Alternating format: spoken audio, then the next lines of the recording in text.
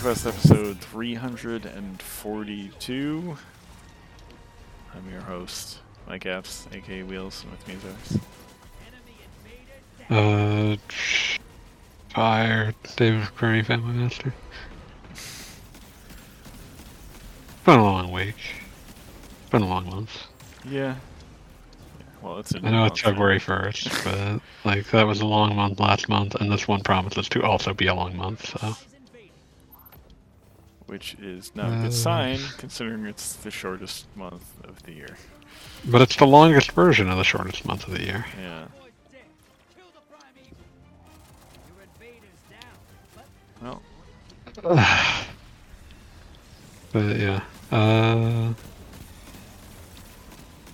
So, what have we been up to? Destiny. Okay, I officially don't care anymore. A lot of news to cover. There is some Destiny news, because the director of the game is leaving Bungie, which, considering it, he apparently. How many Destiny 2 directors are we at? Not sure. Apparently, this one briefly left the company a few years ago, so that maybe this was something he'd been planning to do at some point. Anyway, but anyway, he's hoping to finish up things for the last shape. The trapezoid, sorry. Yes, right. And final shape then we'll be will leaving. be a trapezoid. And a lot of people, because streamers need content, are talk about this like the sky is falling. But the way I see it is he's being replaced by like a Bungie lifer who has probably earned a well. I believe he was also a Bungie lifer, but still. Okay, so another Bungie lifer. Yeah, it's just one of those, like, this has been thrown to the wolves. Like, it's just another, Bungie passing. I think this one was joined after Destiny was already out, but I'm not sure. Let's look. To director. Okay. Joe Blackburn. Let's check his LinkedIn. Yeah, I'm doing research.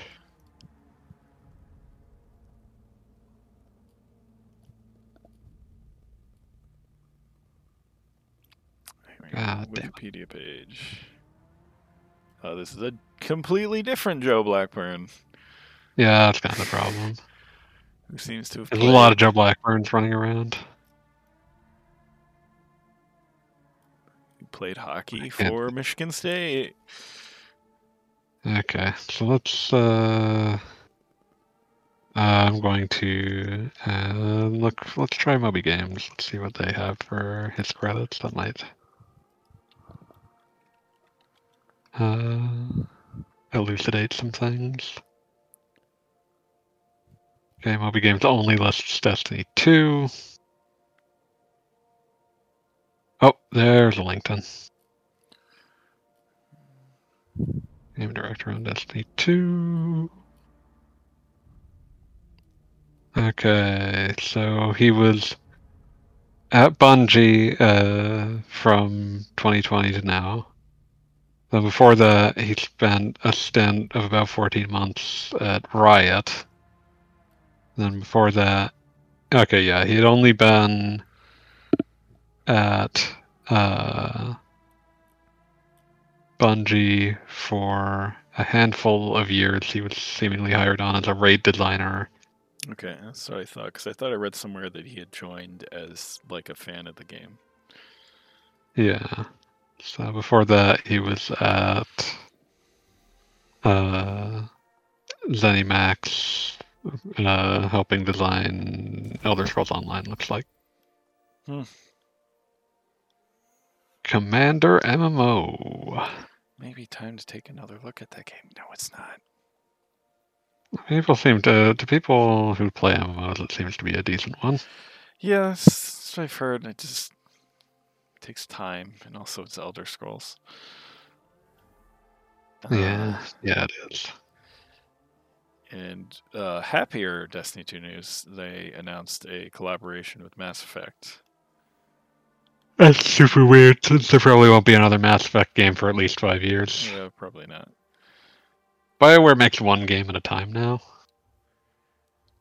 We have long since left behind the salad days of having a Mass Effect team and a Dragon Age team, and oftentimes at least one more team.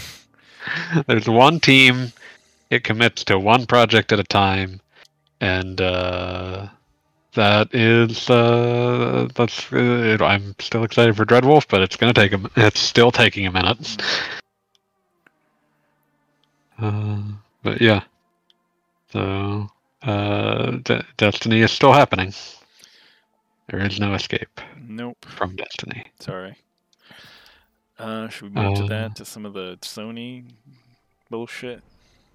Well, first I was going to briefly highlight that Sega appears to be the latest in the, like, spin the wheel, do a random amount of layoffs. Although I'm not sure if this is better or worse. I would actually say this is worse, because Sega of America is seemingly doing targeted layoffs to try to undermine the burgeoning, like, QA union. It's kind of gross. So that's fun. Nah, it's not fun. It's the opposite of fun. Undermines the nice Sega news I wanted to talk about. Yeah, because there's a bunch. Yeah. They've been like all these nice QA people and localizers that just put out 2 giant ass RPGs. Get their thank you is corporate saying to get bent. So that's fun. But yeah, that's this sucks. Layoffs are not good. It's not good. Just accept the union. It's better for everyone. Yes. Godspeed to the Aegis Union. But yeah, so with that misery, like I want to say more, but there's nothing more to say. We've said it time and time again as companies have done baffling amounts of layoffs for almost no reason, or when they do have a reason, terrible reasons, and I'm tired. Moving on to primarily American companies. Yep, or American branches of larger companies. But yeah. Fucking. But yeah, so now we can get into the news. Yeah. Sony had a state of play. It was mostly really boring. Yeah, it really was. I don't think anyone expects different from State of Play at this point, unless like you're just deep in the tank. Like, I think this is like the 4th time I've seen Helldivers 2 at one of these, and I think this is the 4th time I've been like, God, I can't remember what this fucking game's name is. I had kind of the same issue with like Stellar Blade, which has shown up at least 3 or 4 State of Plays, and has every single like. A friend of mine was saying like, oh, it sort of looks like a Fallout 4 mod, and I was saying, oh, it kind of looks like Nier Automata, and then by the end we came to an agreement that it sort of looked like if someone described Nier Automata and Fallout 4 to someone who had never seen either, and that person proceeded to make a game based off that description. Oh, I was fully convinced it was a Nier Automata sequel, because I had missed the... I don't know if they said the name of the game at the start. But... I think they did. It has because Stellar Blade is a really generic name, it's really easy to forget. I would have never mistaken it for a Nier Automata sequel, because as much as I don't find Yoko Taro's style interesting, this is not aesthetically consistent. Like, it is not aesthetically weird enough. No, I agree. But it's just like slightly it is creative.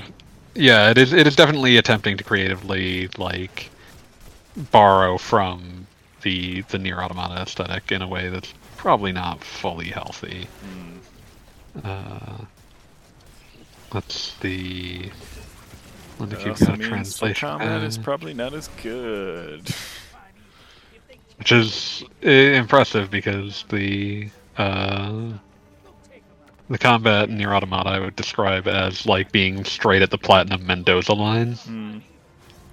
But that means that like it's fine. Yeah. But yeah, we'll see. Like Stellar Blade is made by a Korean company who I've never played anything by, so I can't like immediately pass judgment. It's just like Sony has pushed this game like 3 or 4 times and never put forward like an argument for what makes it stand out. I feel like that might be marketing failing. It might be a problem of the game just being built to reach some sort of like specific quota of like we don't have enough X, but ultimately somewhere along the line the communication on this game has been poor in the sense that they've never communicated like what makes this game stick out. Like it looks like the purest definition of something that gets like 7s because there's nothing particularly wrong with it, but nothing that actually makes it stand out. Yeah. Let me see. It just is something that'll fill the time. It comes out in late April when not a lot is coming out, so that's probably for the best. But otherwise, it's like it's buttressed by a good release date, but not much about the game itself. By that point, you will probably still have some combination of FF7 Rebirth, Rise of the Ronin, and Dragon's Dogma 2 to play. Mm. And the trailer for If you are a Dragon's Dogma 2 PS5 owner. looked nice. That looks sick. Yeah. Can't wait to play that Super... on Xbox and not PS5. I'll pick it up on something, but it might be a bit, because I'm just, man. I forgot that... Oh, God, I forgot they... So, like... So much of Sony's output this generation has just been, like, try to fill the giant release gaps with remasters. And I forgot that they announced an Until Dawn remaster. A remaster of, once again, a game that looks fine and you can play on your PS5 already and you could probably find for $5. There's not... Like, it's not a huge gameplay experience. I don't think there's a lot they can conceivably, like, add to it or clean up about the experience. It's just, here it is. We would like you to pay $50 for it instead of $5. I'm assuming that they'll put it out at like the quote unquote budget price of $50. They announced Dave the Diver for PS5. I honestly assumed that had already been announced, but apparently not. Same. And then the baffling Dave the Diver crossover with it's Godzilla. Godzilla. Wait, no. Let's see. After 10 years of having announced a studio and then never said jack shit, Ken Levine, the lead designer on BioShock and BioShock Infinite, which is a much more ignominious thing to have been lead designer on, has announced his new game, Judas, and that's just BioShock. You can't trick me, you idiot. Yeah. It's BioShock in space, which means that technically it's System Shock. Like even if they had just shown like pictures of it, like just the way your weird gnarled hand looks when you're about to shoot someone with electricity is just like, that's just BioShock. You just did BioShock again. How did this take you 10 years? Don't understand. Like I assume studio already beat you to the punch. Like 5 studios at least tried to do BioShock. What I would say about this is like I'm sure that a lot of that was probably a number of projects that they couldn't find publishers for, and eventually they end up on let's just make BioShock again. I have not a high opinion of Ken Levine at this point, given the way that Irrational Games shut down and given the content of BioShock Infinite, so I'm not super interested in this. I loved BioShock 1. I have no particular interest in what he has to do now. Here, Bioshock 2 is really good, and it did not involve him. He had nothing to do with it. So but yeah, let's see, what else did they show? Oh, this wasn't there. This wasn't there, but Fireminer brings up the review for Granblue Fantasy Relink is in, and it seems like a Tales game with a bigger budget, more effort put into it.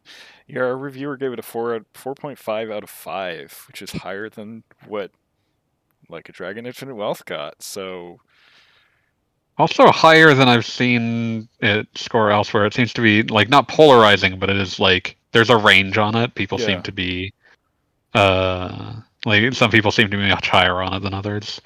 I hear that it's actually quite short. Yeah, which is impressive for a game that was in development for like 8 years. Which hey, speaking of games in development for 8 years, speaking of games that were in development.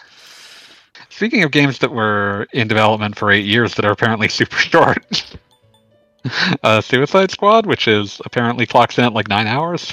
Oh, God. They paid all, like, when I say all, I mean like literally all of the Destiny streamers I watched to play that game this week. And it looks fucking awful. Oh yeah, it looks dreadful. The graphics look like shit. The gameplay looks like shit. Like, they look very technically impressive, but the art direction's just miserable. It's just not good. Yeah, that game looks like development on it must have been hellish. Like, that must have been not a fun project for anyone involved. And this was apparently like crack number 2 or 3 that WB was taking it. Like, there was someone in WB that was like, we must have a Suicide Squad game, because the first announcement of a Suicide Squad game was in like 2012. And at least one of those versions was made by WB Montreal that got shit canned, and then eventually it ended up in Rocksteady's lap. But like, if the timelines I've heard about when it ended up in Rocksteady's lap are true, then that means that they must have been working on something between Arkham Knight and Suicide Squad, because otherwise that doesn't make a lot of sense. That's like a pretty big time gap. So not sure what happened there. I fear for Rocksteady's life. Like, that company feels like one that's just going to get shuttered when this game underperforms hellishly. It has had an awful week that is absolutely at the feet of the publisher. Like, live service games have rocky launches at all times, and publisher was like, hey, what if you pay an exorbitant amount of money in order to play the game 3 days early? And then surely that'll work out. Which, like, historically, like, I remember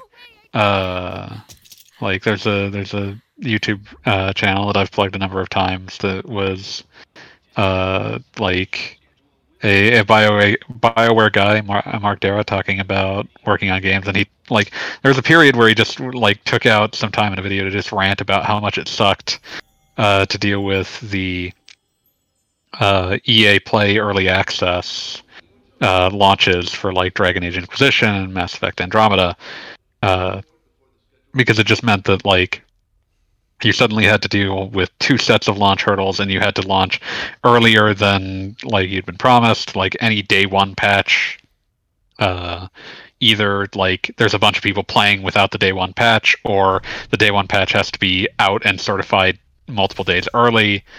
It's just a mess, and it like is miserable and colors perception of a game badly, because you get something that is launching in a more unfinished state than was intended by the people working on it. So, yes.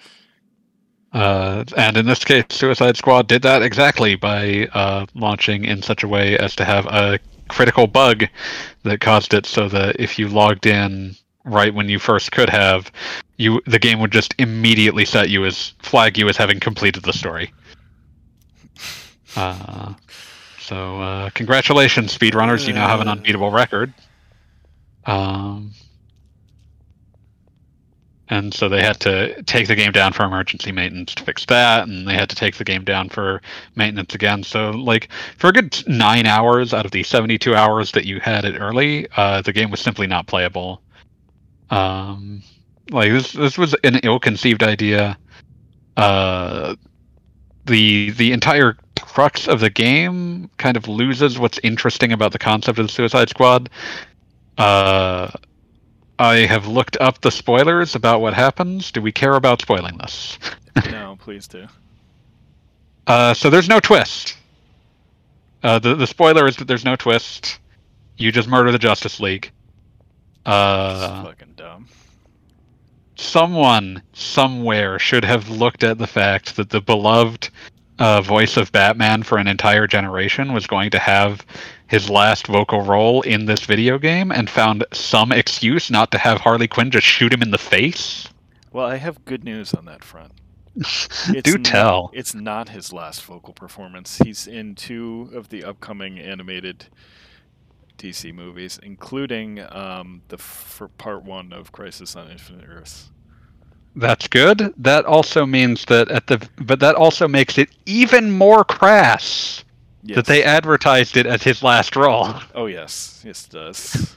I have nothing but unkind words for Warner Brothers' marketing department. You have failed Kevin Conroy. You have failed Rocksteady. You have probably failed to sell your fucking video game.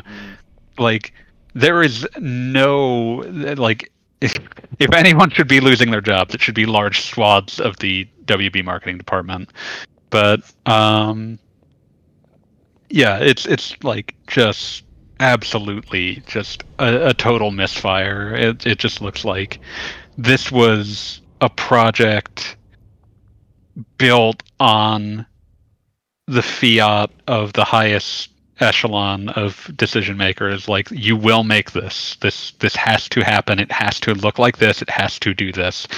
And like, the fun of the Suicide Squad is that they're a bunch of dipshits that don't like each other, who sometimes die taking down assholes you've basically never heard of.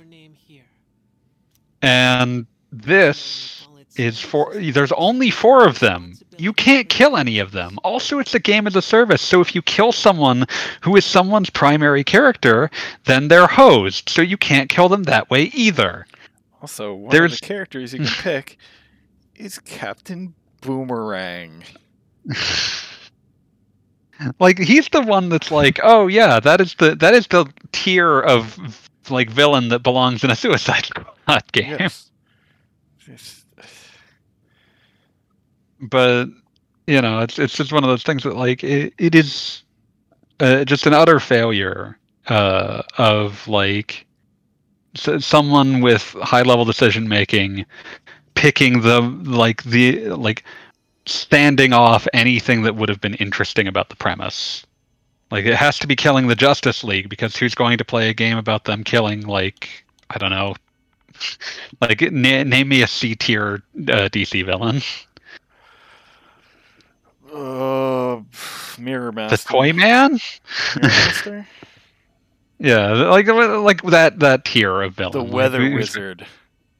Yeah, like, there you go. have it be something like that. Like, this required them to contrive that between Batman Arkham Knight and Suicide Squad, that Batman had gone off, formed the Justice League, and then the Justice League was mind controlled by Brainiac.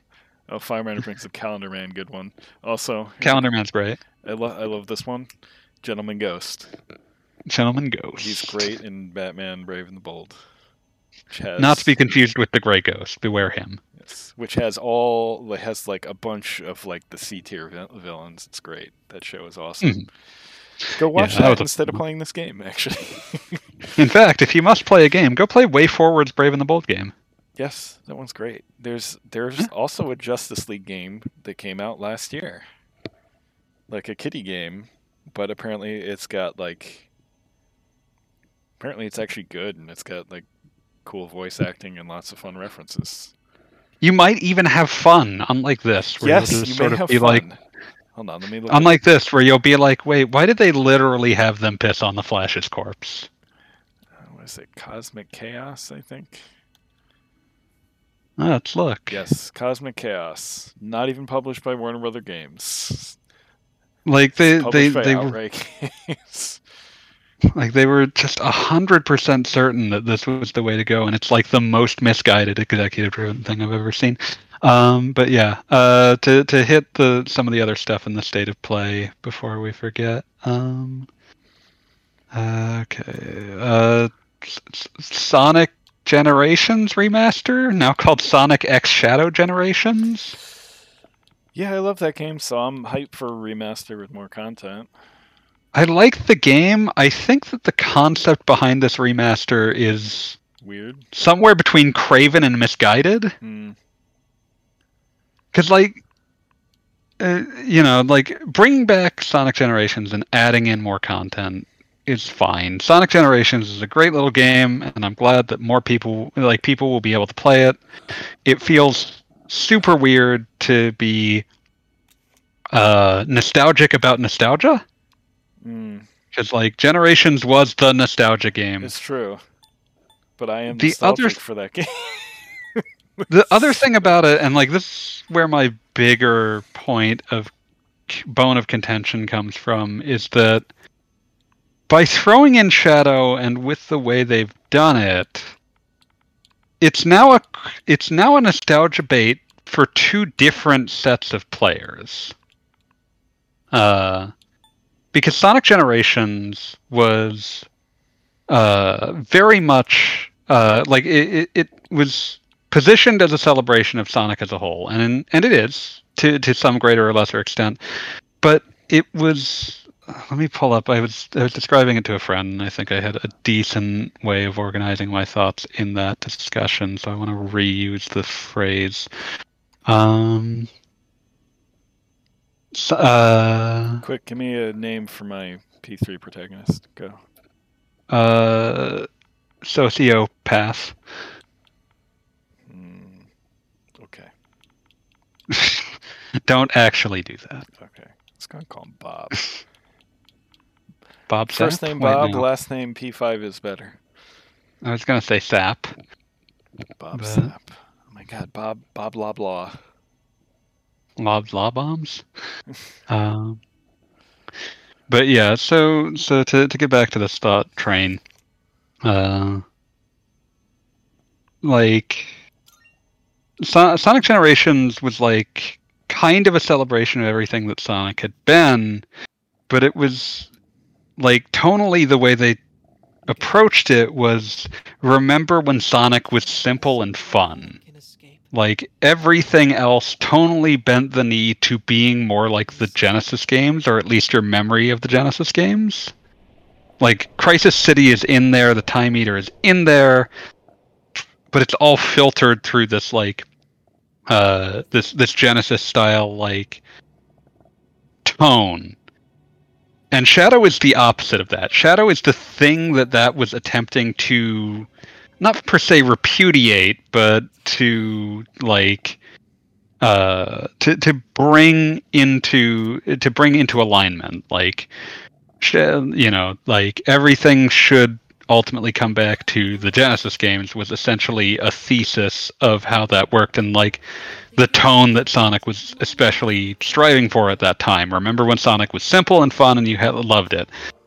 And this Shadow bit that's doing Sonic Adventure 2 and Shadow the Hedgehog levels, and thank God it probably will not be direct recreations of Shadow the Hedgehog levels. Those are fucking awful, even if you're just running through them. But this is like Shadow. Any attempt to be nostalgic for Shadow is remember when you were 10 and this was the coolest thing you'd ever seen. And so you now have these two extraordinarily clashing aesthetics that are just unhappily sharing a single game. And that feels weird to me. Yeah.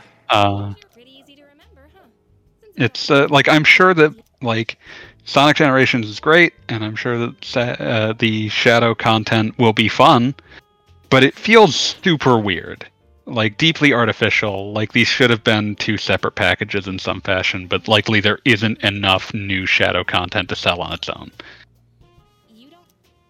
But it's weird. It's super weird to be It just feels weird. That's it. It's not necessarily a bad thing, but it's weird. Let's see. Other than that, there's some VR games. Most of them not super interesting looking. One of them's in the like Metro 2033 Last Light Exodus universe. There was the only VR game I saw that I was like, oh, I would play that if I had a PSVR 2 was this game that seemed to mostly consist of choke slamming skeletons. Like that looked like a fun time, but everything else was just like, here's kind of the same, not quite a gallery shooter. It doesn't do much for me. And it's super weird to see Persona 3 with Persona 5 camera angles. Yeah, and a lot of the like Persona 5 menu styles and whatnot. Yeah, like this is super just like reusing as much content as possible. I suspect we'll get like Persona 4 rerun following this as well. Good morning. I would be I've been asked to show you the way 50 forward. times more hyped for that.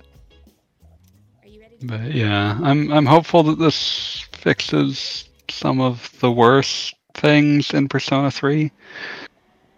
I don't This is how know that it will, but hopefully. it's a monorail. Apparently, like there's rumors floating around that they're gonna sell the answer as DLC, and like Oh, Feels like we're I would personally advise anyone Oh, by the way, to think long and hard before purchasing that, because the answer is genuinely dreadful content in its original incarnation. and our school's smack dab. It is a bad story, poorly told, with no sense of like the original game's pacing.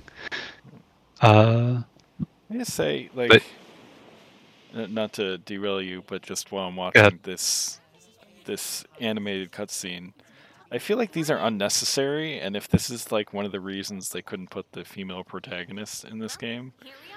this is a complete waste of resources. High school. I hope you I mean, the actual reason they didn't is that it would require like new scenes that they Yeah. weren't going to spend that money on. You'll be okay on your Like this was designed to be a cheaper project own. The faculty are because so much of the design work is already done. The script is mostly already done. You're making revisions rather than shit from scratch. Yeah, it's- You're reusing tons of the you're reusing a ton of resource work because like a lot of this interface is just tweaked from 5. It's just a lot of stuff that like, oh, this is designed as a way to pump more product out. Just fine, but I'm just will be more interested when it's the next game. But I think the but- real issue is they're going to run into the snake eating its own tail because it's like you can do that twice and then you're out of game. Yeah, it's true. But like, I liked the original a lot. At least, I should say original. I mean, Persona 3 Portable, gameplay wise. But the fact that I just made a joke name for my character tells you all that I care about its story. Like, I barely remember most of it anyway. It's a lot of there's a lot of things that I think are like a more thorough remake could address problems, but everything I've seen of this leads me to believe that they did not address the things that I think are actually a problem with the narrative. Yeah. They might have removed like the scenes that like the handful of scenes that are offensive, but like the bits that are just like, oh, this narratively is a poor sleight of hand. This or like just Tartarus itself, so much of the game is built around it, but like they didn't, for example, a lot of money and design work on Persona 5 would likely have gone into its like gigantic, complex, intricate designed dungeons, and the fact that this is back to random, like even if the tile sets are much more expensive, you save a lot of time by just saying like, oh, we're just gonna, or you save a lot of time and by consequence money by just saying they're generated, they're proc gen. But Fireman says, must every Persona or SMT game have the same budget as P5? Is that Atlas really that strapped for cash? strapped for cash is not the right word, but it's very much like, you know, They're not. It's just not like the 3DS anymore, where they could pump out a bunch of games for probably much cheaper. in general, like old stuff. SMT as a whole has often been sort of defined by, like creative reuse of assets. Like Persona 3 in its original incarnation is a game that's clearly like we've got a ton of models that we can mostly reuse as is from Nocturne. Like that was the big spend. We made all these models and now we can reuse them. We can heavily limit the environmental assets. There just isn't that much space in the game. Wow. Let's see. We can, I'm sort of build it around shifts in time, and like it produces a complex game system. It produces a gigantic script, but the We need to go. raw asset creation is limited, comparatively speaking. I'd like each of you to remember the problem. So, and with the randomly generated dungeon, you get you get a lot of a lot more content in that fills out the game outside the talking. The combat system is, of course, a variation of the press turn system. So, like, you're not reinventing the wheel. You save yourself a lot. Sup, dude? How's it going? What? Me? Call me Junpei. Junpei? Oh, it's this asshole. I tried for you when I was a second. Pretty tough being the new kid at first, you know? So I just wanted to. Can I get a menu option to kick Junpei in the nuts? Didn't think we'd be in the same class. I Here you go again. Try not to make him mean, at least he's not voiced by a sex pest anymore. That's something, at least.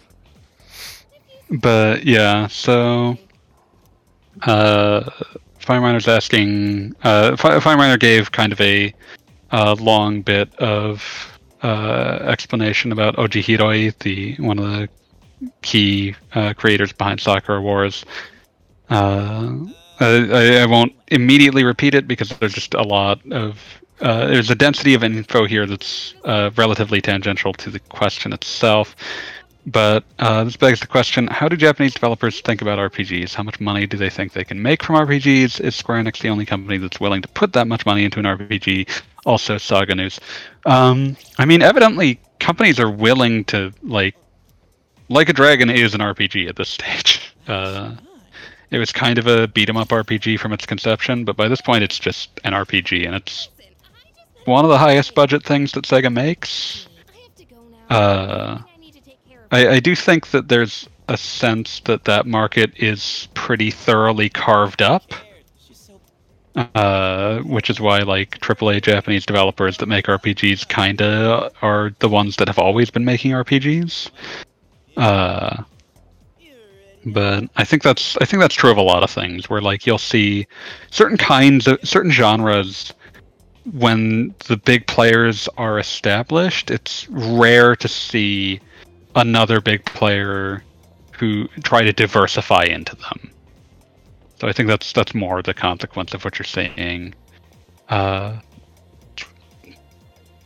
Especially because it's harder to diversify into a genre at this point, because you need to rely on, like, you're relying on asset reuse, and it's harder to do asset reuse when you have to build for an entirely new genre. Let's see, what else was I gonna say? I wanted to bring up something about this, but it is escaping me. Let's hit what's left of the state of play.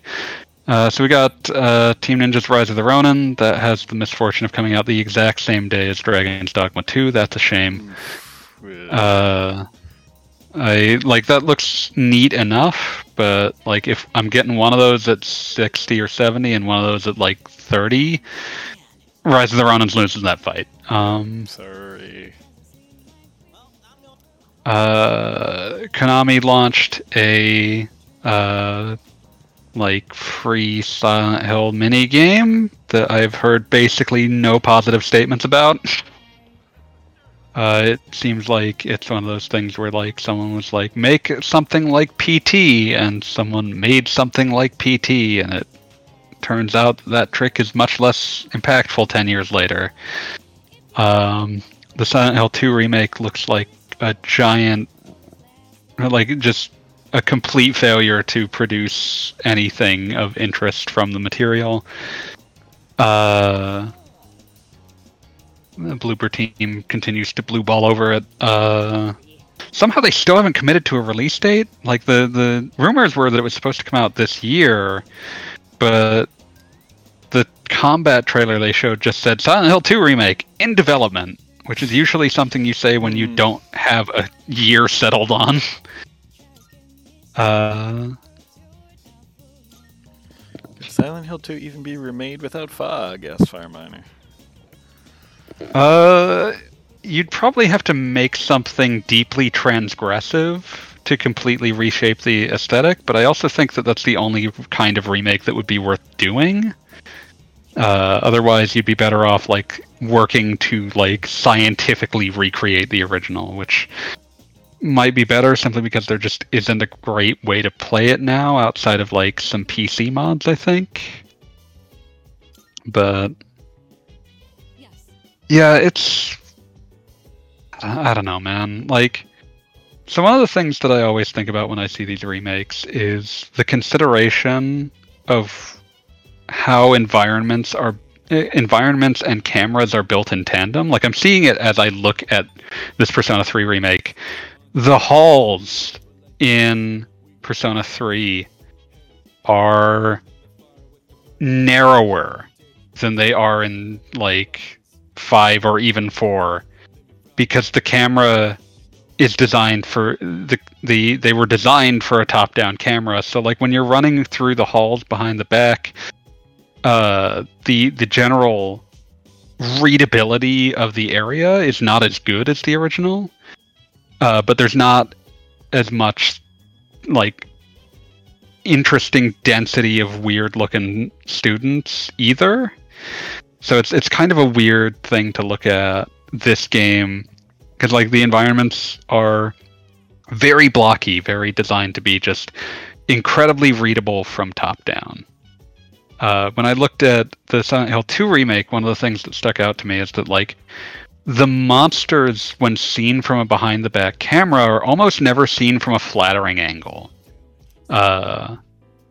The camera angles that you saw them at either obscured large parts of them or emphasized strange angles of approach, which made the designs look better. It was the best look that you could give those designs.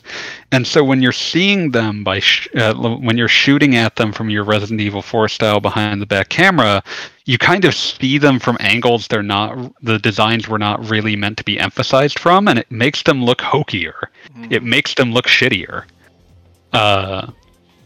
Even though it's the same design, because you're just not seeing the right parts of the creature there. It's attacking, because of its angle of attack hasn't really changed.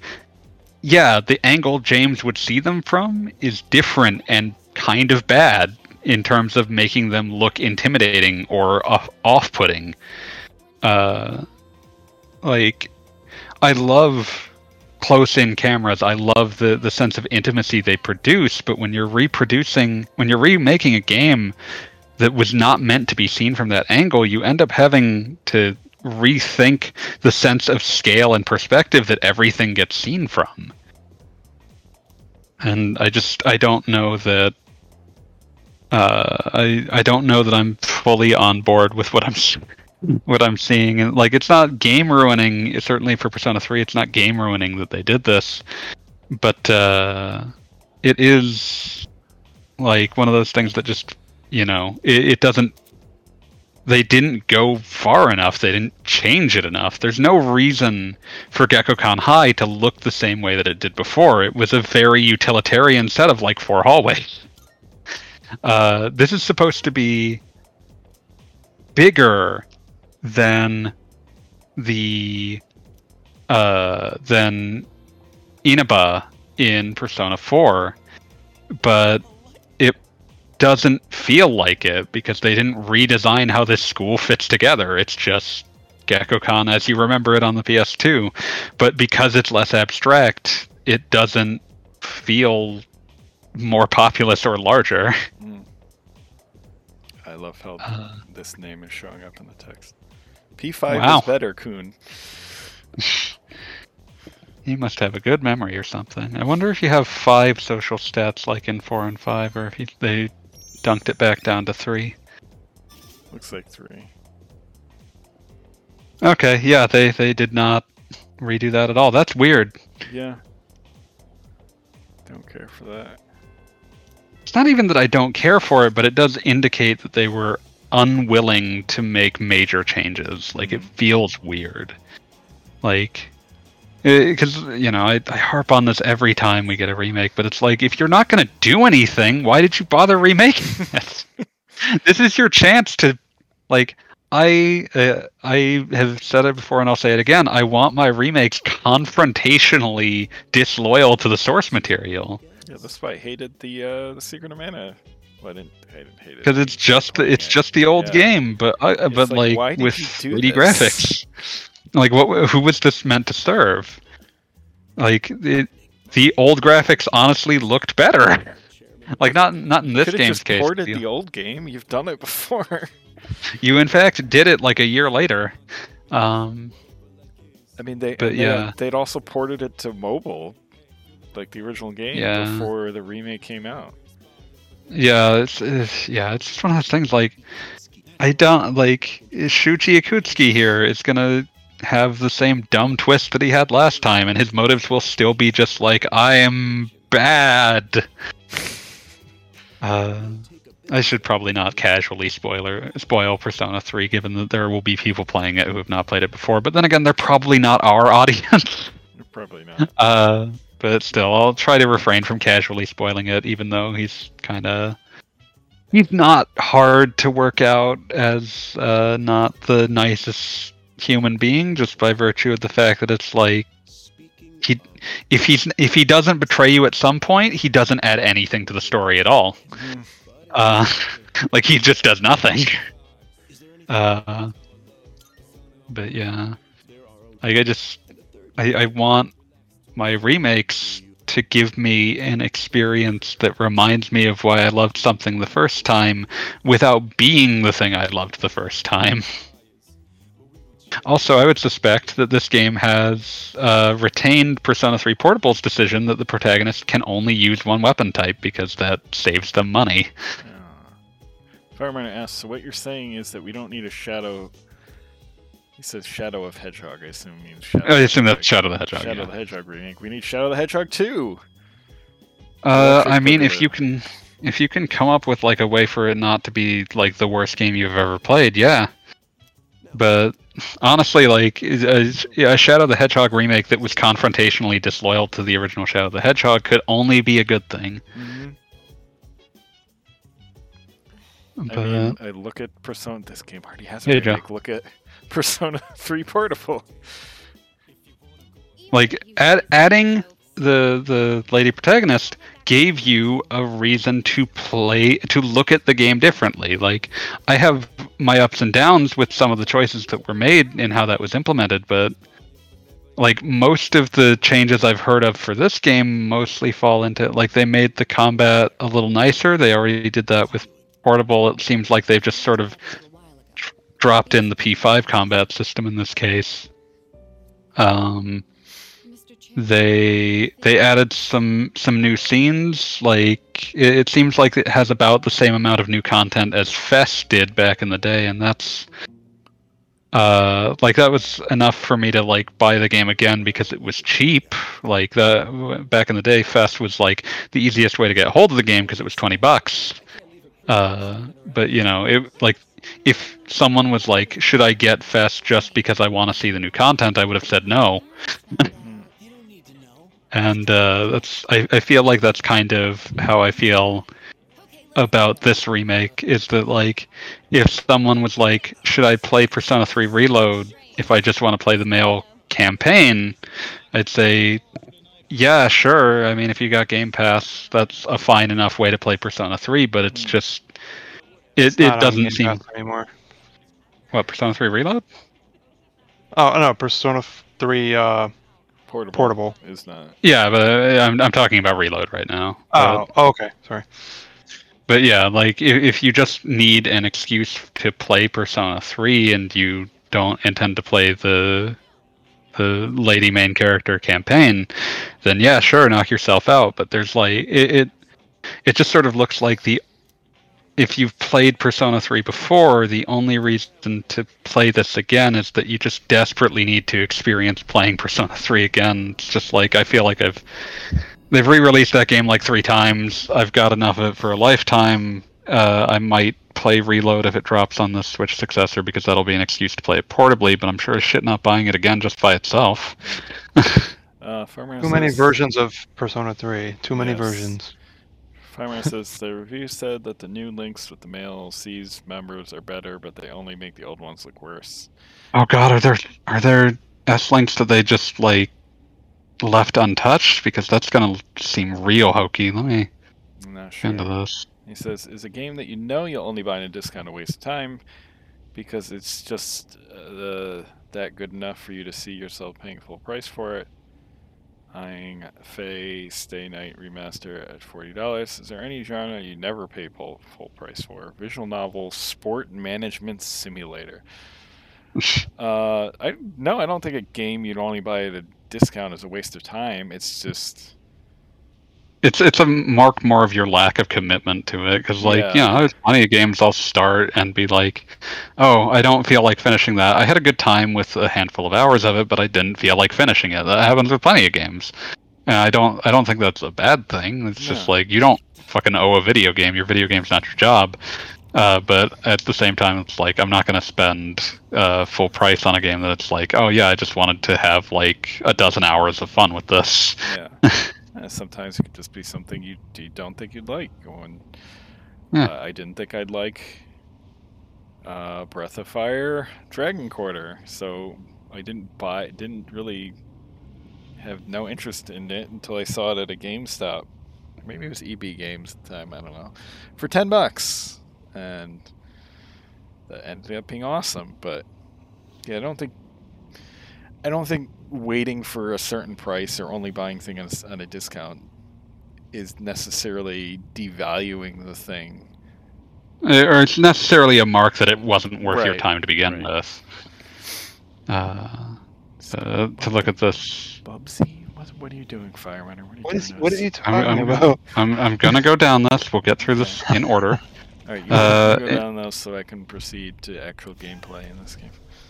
So there's nothing I would sort by genre as like a genre that I'll only buy cheap, because usually there's nothing that like I like enough as a genre to spend time with, but don't like enough to buy on like as a genre concept. So like I buy plenty of games that people describe as visual novels. I am playing the Ace Attorney 4 through 6 trilogy right now, even though I would contend that is an adventure game, and the visual novel, calling all Japanese adventure games visual novels is flattening a broad swath of video games into one very specific idea that generally is less interesting. But that's neither here nor there. The broader point is that just in general, like for me personally, there's no genre where it's just like, oh, I'll only buy this on the cheap. Because like the genres that I don't buy games in, like survival games, are things that I just think are boring and don't buy. Like there's not a price where that would make sense to me, because it's just like, oh, like I'll get bored of this in 10 minutes and be done with it. There is no price for me personally where like, but if I do care about if I do enjoy games within a genre, it's like, if the game's good enough, I'll buy it at any price. Favorite weird girl? Elizabeth. She sure is Daffy? We'll go with Daffy. Yeah. They are running out of minor Frankenstein characters. Let's see. Is that what they're supposed to be? Elizabeth, Margaret, Theodore, Lavenza, and Igor are all sourced from Frankenstein, as I recall. Okay. So, let's see. For people who are both in and not in the video game production and review industry, what is the benefit of playing mediocre games besides the subjective notion of fun? Well, I mean, the subjective notion of fun is what draws me to most things in life. I read mediocre books because it's part of my job to learn about how people fall short in their writing. Should the casual Johns spend their precious time on something like, say, anything on the spectrum between Super Mario Sunshine and Bubsy 3D? The answer is like too personal to say definitively, but I feel like it depends upon the kind of like what we're calling mediocre. Are we calling it some mediocre something that is just straight sevens, perfectly fine, has no ambitions? I mean, if they're hard up for something, and they haven't played a game in that genre in a while, or there hasn't been one in that genre for a while, yeah, sure, go for the 7 out of 10s. Are we talking about something that is trying to be incredible and fails in some key way? I would argue that that's even more a point to recommend someone something that is treated as mediocre, because maybe like the things it's failing at don't mean as much to them. Like I think that a key point in a good review isn't the score, it's its ability to articulate why that score was reached. And so, you know, when you look at, you know, like some of my favorite games are games that, you know, got heavily divisive scores, but like the things that they were good at are things that I care deeply about. And some games that I have just absolutely no interest in get almost universally high scores, but the things they're good at are things that I have just absolutely no interest in. And so like that's the reason that, like, you know, you look at something, if we go look in the realm of like respected critics in America, if you go look at like lists of reviews by Roger Ebert, you'll see claims that are like genuinely, frankly, bizarre to try to read. Like everyone will find at least one review by a prolific reviewer, but you know, again, American icon Roger Ebert. You go looking through his lists of film reviews, and you'll find at least one score where it's just like, I cannot imagine how this is what you arrived at. But because of both the prolificness and his capacity to explain where he's coming from, in general, like, you can get an idea, even if you completely disagree with him, you can get a full idea of why, like, you can get a full idea of whether you'll like it just because he was good enough at articulating why he did or didn't like something. And, like, that's, you know, the true key to a good review is, of course, like, even if I don't agree with you, I got good information about why whether I should care. But, you know, in general, I think that there are tons of things that get mediocre reviews that a lot of people would have a lot of fun with. But, you know, it's going to come down to, and like, even if I think the game itself is mediocre, there's a lot of different ways to approach things. Left him on our comments quite rightly. Roger Ebert, famous liker of Home Alone 3. Like, you know, he was a guy that could have some really strange takes on on movies, but he was always good at articulating, well, this is why I liked it. And like you could take that or leave that, but you would always at least have a better appreciation for if he did like it, you'd have a good idea of why. Speaking of Bubsy, you've talked about franchises have a lot of expectations on their shoulders, but what about the reverse? Must any new Bubsy game be bad because this is what the buyers expect in the first place? It's the only way to make a good Bubsy game is to make it ironically bad. I think that I would describe it less because there are.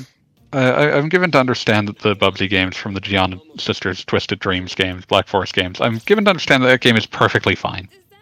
I think it's more that at some point, because of the narrative around how people react to games or like any piece of media, when the tide of public opinion is rolling one way or another, the game will never get the benefit of the doubt.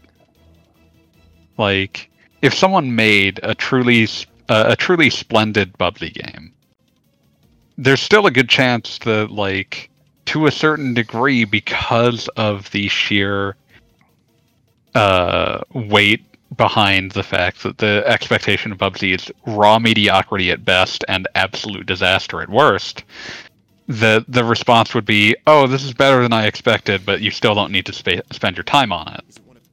Because that is there is an assumption, there's less a willingness to dig into what makes something tick when people have an idea of what they already know about it. Like, you've seen me kind of dismiss the game Wheels is playing right now because I'm pretty sure I already know about it. Speaking of Home Alone, remember the reboot 1 or 2 Christmases ago? What are some games, movies, etc. that punch down, like sincerely making fun of poor people as dirty and uncouth? I actually watched that remake, and I don't think that's what it's doing, and it kind of makes the kid look like the bad guy in the end. But also everyone gets along by the end. Because that's Home Alone. That's the kind of movie it is. But yeah, I mean, I could definitely point to, like, I think most modern AAA games have, at best, difficulty portraying the poor and the homeless. Like, when they do portray them, it's almost never happy. Like, not even happy, I should say. It's almost never respectful. Like, even if you look at something like Yakuza Like a Dragon, a game that I love, if you look at its portrayal of the homeless, it's trying to be humanizing, but it's also mired in weird stereotypes and jokes. One of the principal characters' jobs is homeless guy, and it gives him all sorts of weird magical homeless man powers. Summoning pigeons, like that lady in Home Alone 2. Yeah, summoning pigeons, like the whiskey fire, like that sort of shit. Like, it's all stuff where it's like, depending upon what lens you're reading it through, that can absolutely be just construed as just kind of insulting. You look at, like, the rare games that do portray the homeless, I mean, God, we haven't really changed since they cut Darkle from Grand Theft Auto 3. Going for the deep cuts tonight. Anyone know about Darkle? No. No. You don't have to explain. Yeah, Darkle was I'm doing it just for the audience benefit. Darkle was a homeless man character that was cut late in development from Grand Theft Auto 3. Late enough that his voice actor is still credited in the game's credits. But he gave you missions that were just, like, baffling nonsense. Like, it was like, oh, go kill a bunch. Like, he was supposed to be a homeless revolutionary sort of guy, and it's like, oh, go kill a bunch of these people by, like, some of his missions got recycled in the game. Like, go kill a bunch of people by driving an exploding ice cream truck out. It was a truly baffling character that was cut for being totally off-putting. Let's see. see. Should we talk about the class bias in game development? I don't think I'm qualified to talk about it. Like anything to do with that sort of thing is going to be drawing deep into deep into like a societal thing that I am not smart enough for. This opening still feels weird to me. When the characters later, I wonder if they've cut this dialogue because it kind of undercuts a lot of the theming of the game, but when the characters later in the game just say that like, oh yeah, I don't know why the evokers are shaped like guns, that's weird. Like theoretically it's about life and death and rebirth, but like the dialogue within the game kind of, well not really rebirth, but life and death and like the fragility of life, like all of that is all kind of is supposed to be reinforced by the suicide metaphor that the evokers bring forth. But this ain't it, Chief. I'm sorry. Like the way that it's handled in game, I'm not super into this opening as a whole. Like we're watching the opening of Persona 3 for those not watching the stream. Persona 3 Reload, when the protagonist first awakens to his persona, like Yukari drops her evoker, the protagonist picks it up, doesn't know what it is, and shoots himself in the head anyway. That's kind of weird. I suppose that's supposed to like represent resolve. I forget if he's been introduced to the concept of the evoker at this point in the game. No. Okay, that picks up a gun. Thing. Yeah, that doesn't make any sense. Like, presumably he draws the idea from the fact that he sees Yukari about to shoot herself with it. But that, like, I don't like how they've decided that she needs to be weak at this for some reason, and only in this instance, only at this point. Yeah, they don't really do anything with that, do they? Because then she just uses. No, it's never brought up again. It's so fucking stupid. Like. She uses the same posing that she uses in this cutscene. Like everyone has a different way of shooting themselves with the evoker, and she always uses the same posing in this as she does in this scene, where she's like pointing it directly at her forehead, unlike the protagonist who goes for the lobe. But in general, like this notion that she's like nervous about the evoker is never really addressed again. Yeah. And like I said, the only other time that the shape of the evokers is ever really pulled into the conversation is, I believe, Akihiko at some point is like, yeah, I don't really know why they shaped them like guns. So like theoretically, the notion that like to use the persona you need to face your mortality is undercut by the statements made in the game, where it's clear that they don't see it that way. And it like. If you had just left it undiscussed, you could say that like it's raw symbolism, but when someone comes in to the literal framework of the game and brings up that the symbolism doesn't make sense to them, it's like it makes the game look dumber. So hopefully they've cut that, but just compare it to all the awakenings in Persona 5 or even Persona 4, really. Yeah, like all of those have like a thematic underpinning. That like this eventually tries to do the second awakenings, that it tries to justify those. The first awakenings are almost never brought up in terms of like, well, why this person? It's not really there's no further thoughts. But yeah, this combat system sure looks a lot like it did in Persona 5. Sure does.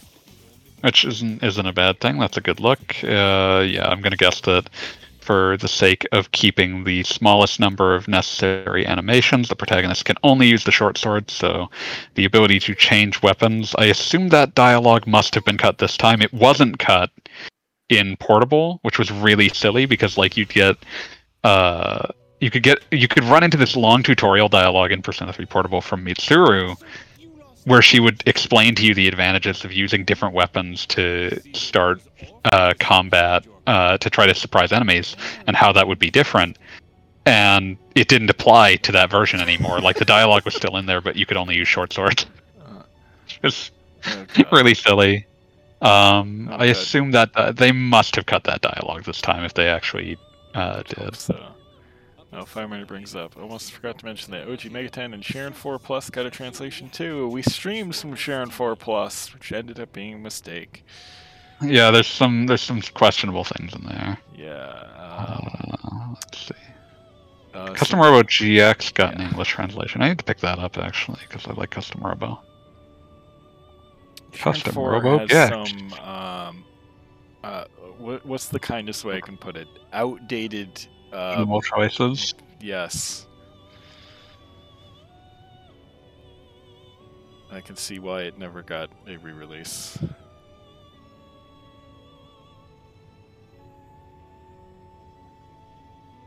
Is there any game something that has all the signifiers without actually signifying anything? Recently watched The Beekeeper Estate Them, and that movie had every political reference but no message whatsoever, except one. They have a lot of AAA games. Yeah, except one. Scammers who scam old people should be killed in the most brutal way possible. I'll give you a good example, and its name is Assassin's Creed 3. Yeah, that's got there's cut dialogue that puts some force behind the metaphors and signifiers in there, but they cut it, so it's just kind of an empty vessel. Just sad. Yeah, it's a shame. If you've never heard it, go look up the cut final monologue that Connor was supposed to have in Assassin's Creed 3, and it's honestly quite good. Yeah. His voice actor does an incredible job. It's great. That voice actor is great. I like a lot of attention to detail they did with the native tribes in that game, but they needed to do more. They chickened out. They need to do more. Because that game is full of compromises from all the people that they're scared of offending. So they don't want to piss off Europeans, especially British people. So all of the dossiers are written from the perspective of the British guy who's ribbing people about how the American revolutionaries were just a bunch of stuff shirts, and then they don't want to fully reckon with the monstrous, barbarous treatment of the native population by the colonial Americans. So they don't really they motion that this is bad, but they aren't willing to show they cut this monologue where it's I fought with them and then they fucking essentially all betrayed me. Yeah. They weren't willing to. Just leaving that in there would have meant so much. Comparative. And so you end up with a game that has hedged all of its bets to try to make sure that it can't piss anyone off and produces something empty. In a similar, Assassin's Creed has a history of this. When they were trying to both sides the French Revolution, they ended up producing something that just pissed off a lot, tons of people, because it was desperate to not say anything. Both sides while the still French Revolution. But what about those royals who would run over commoners like it was nothing? What about their feelings? Yeah, I'm trying to remember who there were. God, it was.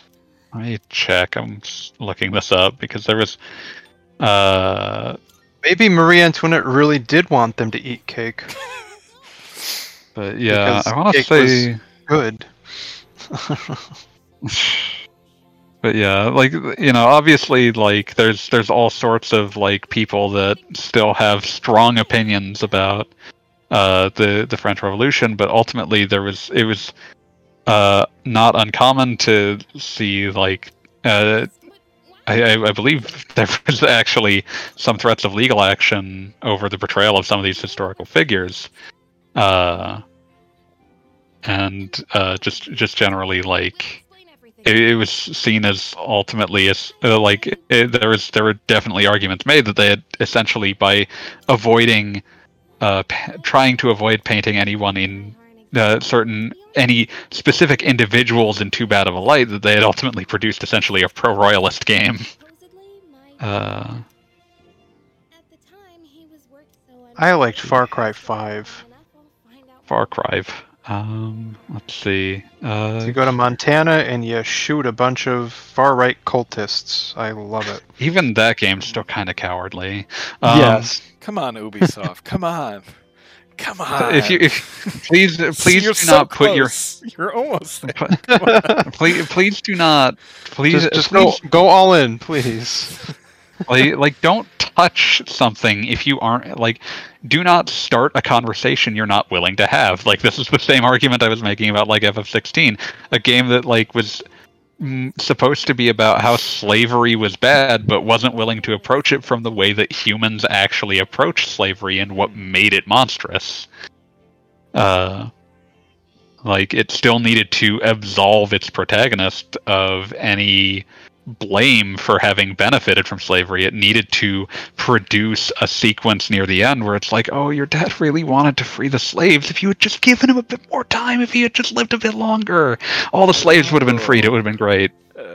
I'm still annoyed, and I think this is still what drove me away from the game, was that stupid side quest where it's like, oh, here are these two people that they're where the child gets eaten. Yes, where they're constantly sending slaves to be killed, and it's just like, this is an unrealistic situation. And it's like just stupid. It's fucking like stupid. There's so much history of like truly barbarous treatment, but like because that's never contrasted against the banality of evil.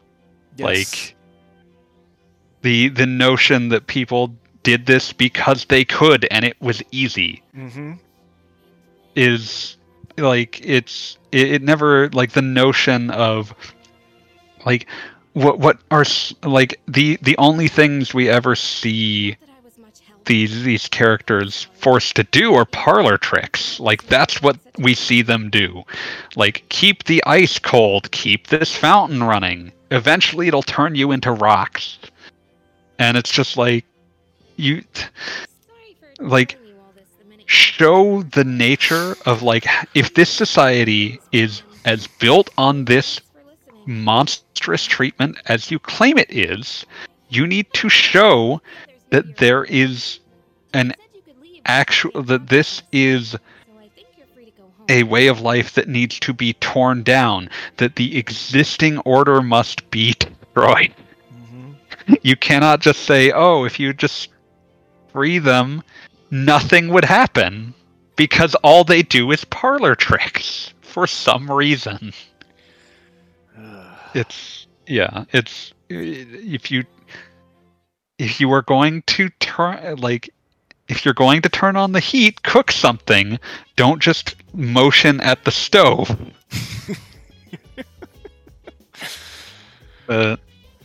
Yeah. So yeah, I've managed to turn this into like complaining about like 5 of my favorite whipping boys. So I'm going to move on. How come it's only now that I know that there's a Telenet shooting collection on the Switch last year? I remember playing Gyarus twice. It's one of those things like there's been so many like weird, obscure re-releases, especially on the Switch, that they kind of like you have to be deep within the niche to even follow that they're happening. Oh, speaking of things coming to the Switch, Tokyo Xanadu EX Plus is actually just coming. That from the website because it comes with the soundtrack. I was thinking about like how like when I saw the announcement, I was like, oh, but it'll be more expensive. But then then it was confirmed. Oh, they're doing like they're like at the very least editing the localization pass, because if you've ever seen the original Tokyo Xanadu EX Plus localization or just Tokyo Xanadu localization, it kind of just devolves into a shitpost partway through. Ooh. Like there's parts where like God, I'm remembering like they just keep referencing Cthulhu in ways that don't seem like they have anything to do with the original.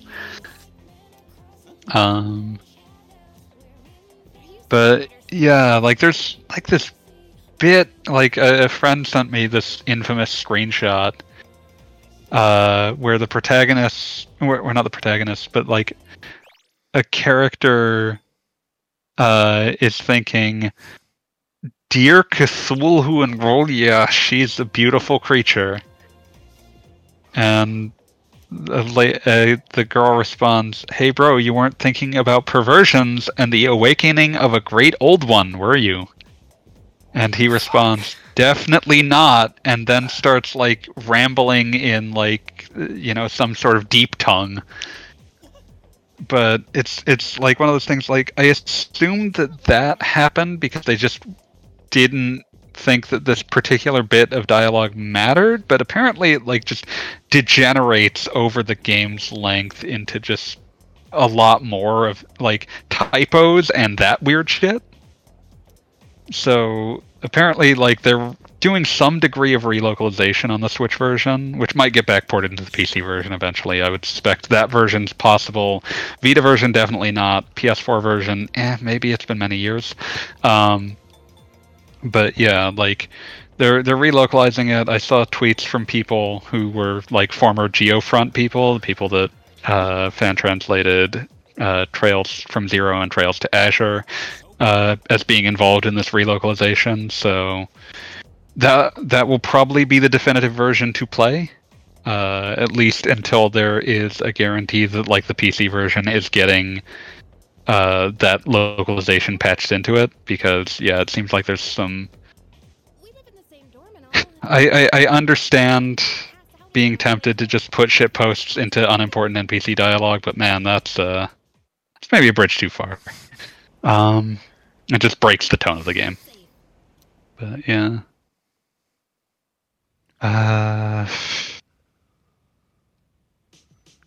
They recently picked up the Ray's collection. Ray Force and Ray Crisis are still bangers. Yes, they are. There's actually a Cosmic Fantasy 1 and 2 collection that I need to jump on, because it's like, these two weird old PC Engine RPGs that one of which had been working designs localized and one of which had not been localized, but now have both been localized. And apparently the localization's pretty dry, but at the same time, I mean, that's fine. I'm fine. I'll accept that. But yeah, like... I was gonna say, if you want to see, like, obscure shoot-em-ups, check out some of these Evercade cartridges. Oh, those are getting weird. Did Layer Section come out on... I know that was, like, announced at one point. That might be on Steam. I don't know. I know it's... Yeah, so Layer Section and Galactic Attack S Tribute also came out, and that's a great pair of shooters. Yeah. Well, it's the same game, isn't it? No, I want to say... I want to say one of them... Galactic I thought it was like 1 and 2, Okay. but either way, it's a great game.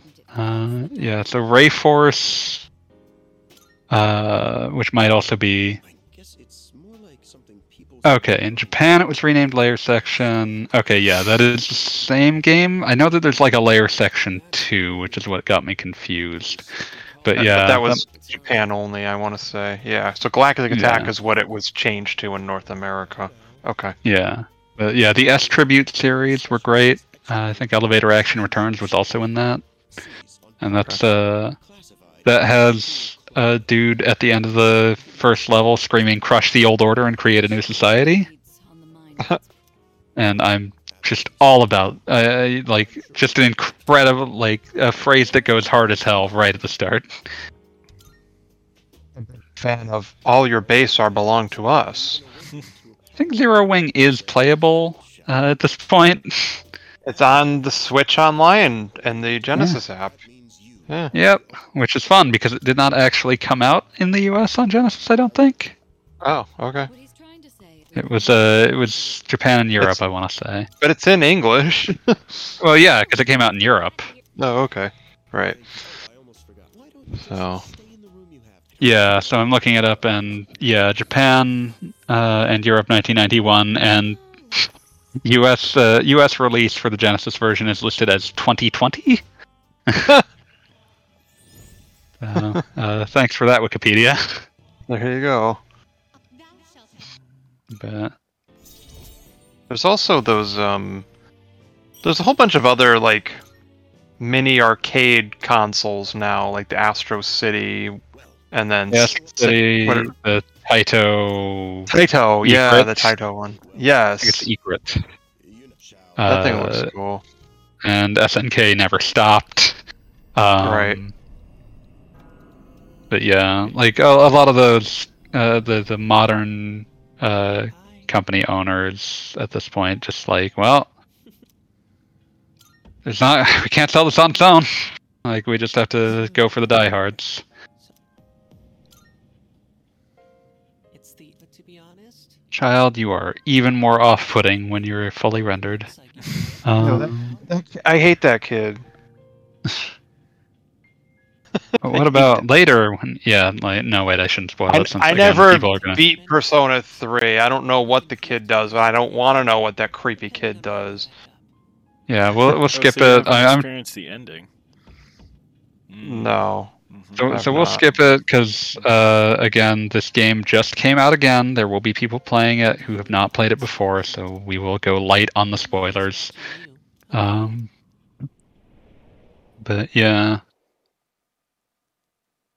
just like there's not really a lot to do. Like, I'm just looking at the way that the camera is like framed, and it's just like there's not really a lot they can do with these level layouts to make the camera framing interesting. Just because it's like wasn't there? There's a lot of square boxes and rectangles. Okay. Thanks for coming. You know what it is? When I was trying to play Persona 3 Portable when it was on Game Pass, it was like, this just makes me want to play Persona 4 Golden. That's how I just generally feel about Persona 3, is that I don't feel like there's anything that it does that its sequels didn't do better. Yeah. No, sequels, better story, better characters, better dungeons. More coherent better. theming. I want Persona 6. Better color theming. Well, I mean, it's not like this. The color- It's not like you're getting this instead of Persona 6. Right. That's true, yeah. Yeah, this was definitely And made we're getting by that other cool looking game. Yeah, remember? Metaphor Refantasia looks fantastic. Yes. Can't wait for that. I wouldn't say, like, I feel like this color scheme suits what this game is attempting. I think that the color scheme is fine and in fact correct. Like this cold blue-green setting. Like, I feel like the issue with it is that it emphasizes how the game is downbeat and kind of supposed to be, but like it's supposed to be about life, and it only feels like it ever emphasizes the downs of life. There's very little contrast in both the art direction and the way that the plot, the pacing and mood of the plot. There's very little like sense of contrast there.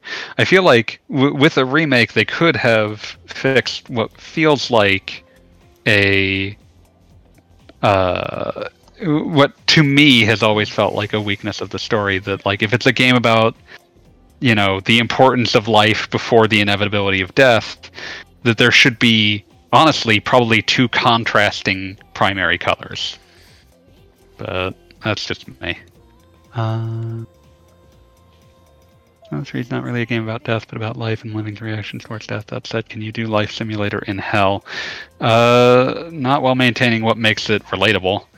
Why is it that metaphorical realms like hell, Adu, Duat, the planes of Hinduism, etc. are so underrepresented in SMT? Is it because SMT's identity is so tied up in urban fantasy? It's some of that, but I think it's also just because SMT is ultimately extremely humanistic.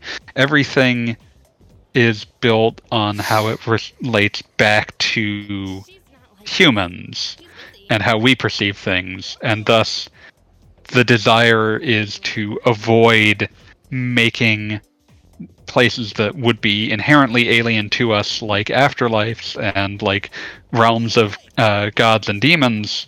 You don't want to humanize those. Because then you lose the contrast to the fundamental humanism that undergirds SMT as a whole. I vaguely remember having asked about this with SMT, but is there any game that puts the gods at the center of their cosmology as opposed to SMT's human-centric approach? Not really. One thing that's jarring about the reboot God of War is that the writers tried to make him a person, while in the original he was kind of like an avatar of wrath, and the entire plot line was morality play, which is one of the reasons that like that plot has never worked for me.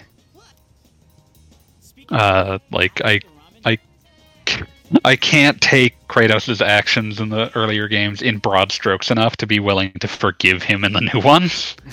And he also just Like sort of Kratos. reminds me of every shitty dad I've ever met. I know, I don't like Kratos.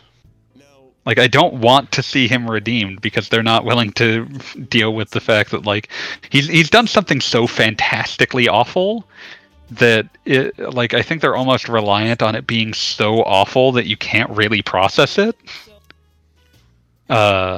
But like ultimately what you're left with is still this guy's just a huge asshole, and even in the microcosm universe that you've put him in, because you still need him to kind of be the same guy, he's mostly just being shitty to his kid. And like not in an over the top way, but just in this like shitty dad way that's just like, man, I got enough of that growing up. My thought at the start of the God of War remake, when did that come out? 2016? 2018. 2018. But my thought at the very beginning was, wait, this guy got remarried and had another kid? Like, fuck him. I can't even get married once. You know? I don't terribly care about that because fiction is what it is. I judge the shit out of him. I'm like, he doesn't deserve another family. Fuck him. Life is what it gives you, and sometimes some of us just don't meet who we're looking for, and I mean it hurts, but we move on. I don't know. But just in general, like, yeah, I mean that's the difference with philosophy. Like my brain is always is eternally in the life isn't about getting what you deserve, it's about making what you can. But It's also the perfect spot for us that place. but yeah, like just yeah, like ultimately stories told by humans will center humans. When they don't, they feel impersonal and alien. Life keeps giving me lemons, and I want orange juice. God damn it.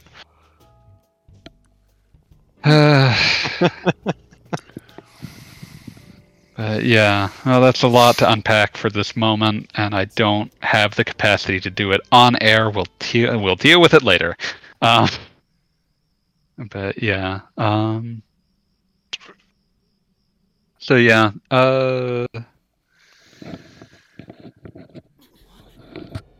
but yeah, it's just one of those things that like ultimately the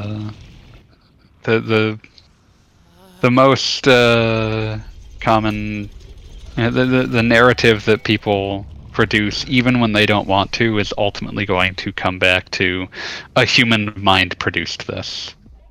Even if you get a robot to do it, even if you get your shitty chatbot to do it, their source data was all humans. Can you imagine AI writing a novel about aliens? I think I just accidentally answered that. And yeah, the answer is their source data was all humans. It's humans all the way down.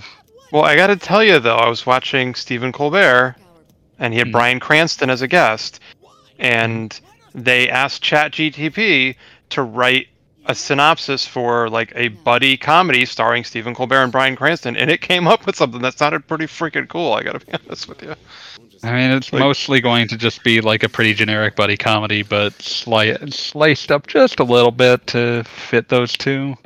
Yeah. The thing you see with like AI generations is that the more you look at them, the more you just see how limited it is, because it's like, oh, that was really clever. That was a really clever parlor trick the first time, and then you see that that's the only parlor trick it does. Exactly. But yeah, and yeah, because the source data is all human, you end up producing just very human shit. No matter what you have actually making it. I think, God, whenever I think of like the nature of machine learning AI bullshit, I think about like that startup that was like, we'll use ChatGPT to make it so that you can talk to historical figures, and then people immediately finding like fucking like fucking Joseph Mengele and asking him about like whether he regrets the Holocaust, and it's like, yes, I deeply regret the awful things that I did during the Holocaust, and it's like, Me too. what? These are shadows where Like, don't put that dude in there. I'm just gonna put that on there, out there. If you're just gonna have like this guy, like, yes, I feel terrible about the awful things I did during the Holocaust. Like, no, that is a miscarriage of history. Bastard was a bastard to his grave. But yeah, like just It's it's like eventually. today. Hmm? The funny thing I saw today was cat GTP. So it's a cat just saying meow, meow, meow, meow, meow, meow, and the response is no, it's not dinner time yet. And then meow, meow, meow, meow, meow, meow, meow, meow. I don't care, it's still not dinner time. And That is the eternal cat world. The other option is stop pushing that off of the shelf. you, my boy. And when you have So- defeated there may be times when they are your power will grow accordingly. I don't know. It's weird to look man. at the like new art for the Persona 3 male protagonist, and like in the original he looked like he was like coiffed to look 2000s cool, and now he just sort of looks like a dork. It's very subtle differences in how his hair is arranged that just sort of makes him look dorkier. But Hey, see, I need to. But then the other two have the same hairstyle, right? No, they have slightly different hairstyles, but also they generally looked like they were less meant to look cool. Well, the Persona 4 protagonist was meant to look cool. Joker is only meant to look cool when he's in his Phantom Thief outfit. Otherwise, Right. he's a total dork. Yeah, Yeah. absolutely. Let's see, I need to pull up the. Oh my god, shut up, game. Just let me get into this dungeon already. Fuck. Okay, You we're haven't looking even at gotten in the dungeon yet? It's a Persona game. Are This you is familiar honestly with the relatively open- fast. Yeah. Oh, gee, I don't remember it taking this long to get into Tartarus unless I Not was in skipping all the P3 dialogue. Portable. Okay. I mean, it still took a while in P3 Portable. I remember I want to watching see you if stream this that. is different though. Are these actual dungeons or just No, they're procedurally randomly generated. Oh, jeez. All right. I'll be providing It would have, And then this game would have like scaled up in terms of its cost to produce like a dozen times just by having to do like Persona 5 level dungeons. Yeah, huh. And then based on gee, I wonder if the Grim Reaper randomly pops up too. Ah, death. Why is she The chains. Speaking of Persona 3 Reload, is there any game you can see for yourself that the director was reined in terms of creativity? Like Victory Gundam would have been wilder with the execution brainwashing stuff at someone at Bandai not reined Tamino back. Yeah, god. And it's even weirder because, like, I mean, about a decade earlier, maybe two, they were already like he'd already made Zambot 3, and that's already like honestly wilder. But I mean, you can find plenty of them. Like the easy go-to would be Shadows of the Damned, which was pulled back from being a action light tribute to Franz Kafka's The Castle and turned into a game where a guy shoots people with his pistol called The Boner. So I don't even dislike Shadows of the Damned, but it definitely was not the game that was set out to be created. It was definitely massaged repeatedly until it became a more done, Iori. Talking about two. a more sellable product. Good. Let's continue exploring. Yeah, I'm trying to think of other ones. It's not super common just because of the collaborative nature of game development. Oh yeah, I did want to bring up since we had been talking about State of Play. I did want to bring up Death Stranding 2 looks like fun. I'm all in on like the as crazy a bullshit as is possible. I'm in on a guy, running around with an electric guitar that shoots electricity. In general, I love Kojima's crazy bullshit. And then they announced a game that is probably a PlayStation 6 game. I think it's currently called Fizzint. Joe, did you have the misfortune of watching the State of Play? Watch any of it? No. Yeah, so Kojima announced... I know about some of the... I know that Death Stranding 2, but that was already announced a while back, though. Yeah, So- but we saw like a 7-minute trailer for it, so we But- actually kind of know what it is, what's But in it. I didn't get that far into the first Death Stranding because...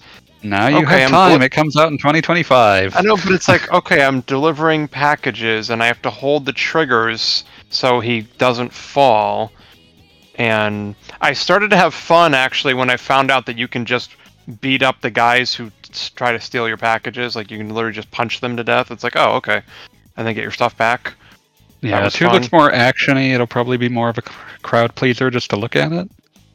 Okay. But they also announced Fizzint, which is a espionage action game that is coming out, that will be started on once Death Stranding 2 wraps sometime in 2025. That game, given how long these things tend to make, that is probably a PlayStation 6 game. Which is terrifying to contemplate. We need video games to get smaller again. I'm sorry. We can't keep doing this. We already knew about Dragon's Dogma 2, but I would like to see more of that. So. I mean, that's out in March. Oh yeah, that's right. I don't have time to go back and beat the first one. Oh no. No, the think- problem I with the think you'll be first one fine. is I bought it on PS3 when it came out. How unfortunate. And right, and I liked it, but it was a PS3 game and it was like, okay, this is kind of, it's like I like this. This is kind of Monster Hunter-ish, kind of Dark Souls-ish, kind of had a lot of different things going on, and I liked it for the most part. And maybe that ties into the previous question about mediocre games. It's like, well, yeah, Dragon's Dogma was kind of a mediocre game, but I still liked it. I still felt compelled to keep playing. But then I think the issue is then I got the Dark Arisen version and barely touched it. And then I bought, when it first got ported to PC, which was, back in 2016, I bought it again and played for a couple hours, but it was just, I don't know. I got pretty far in the original PS3 version and then just never felt compelled to get caught up to where I was. I don't know, it's just weird. I guess it was just tedious. But, I don't know. But that looks neat. But then there was also that Dragon's Dogma Online game that we couldn't play because it never came to the States. You know? Gonna say that's probably fine. Yeah. So that was only playable if you set up a Japanese account and then bought Japanese currency and stuff. It was weird. So Yeah. I don't know. Don't play gacha. Don't play these free-to-play MMOs. They'll just bleed you dry. Yeah, that's fine. And then let's see. What else was announced that I missed? Or I wouldn't say I've been missing it, Bob. Yeah.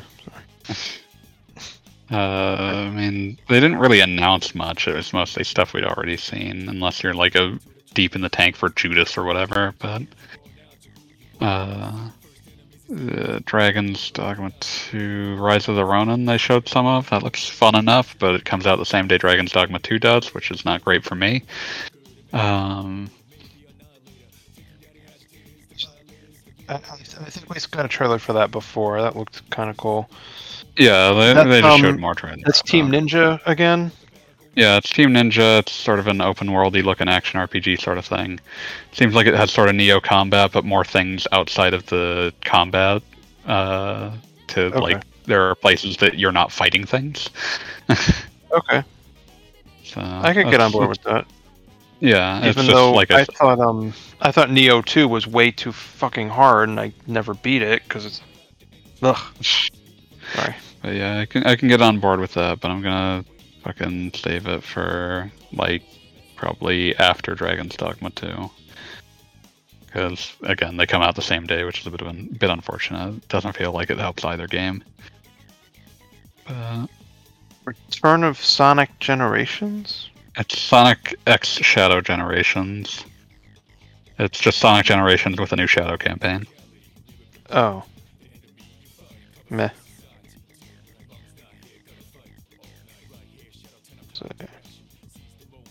And Stellar Blade. Did we get a trailer for that at the Game Awards?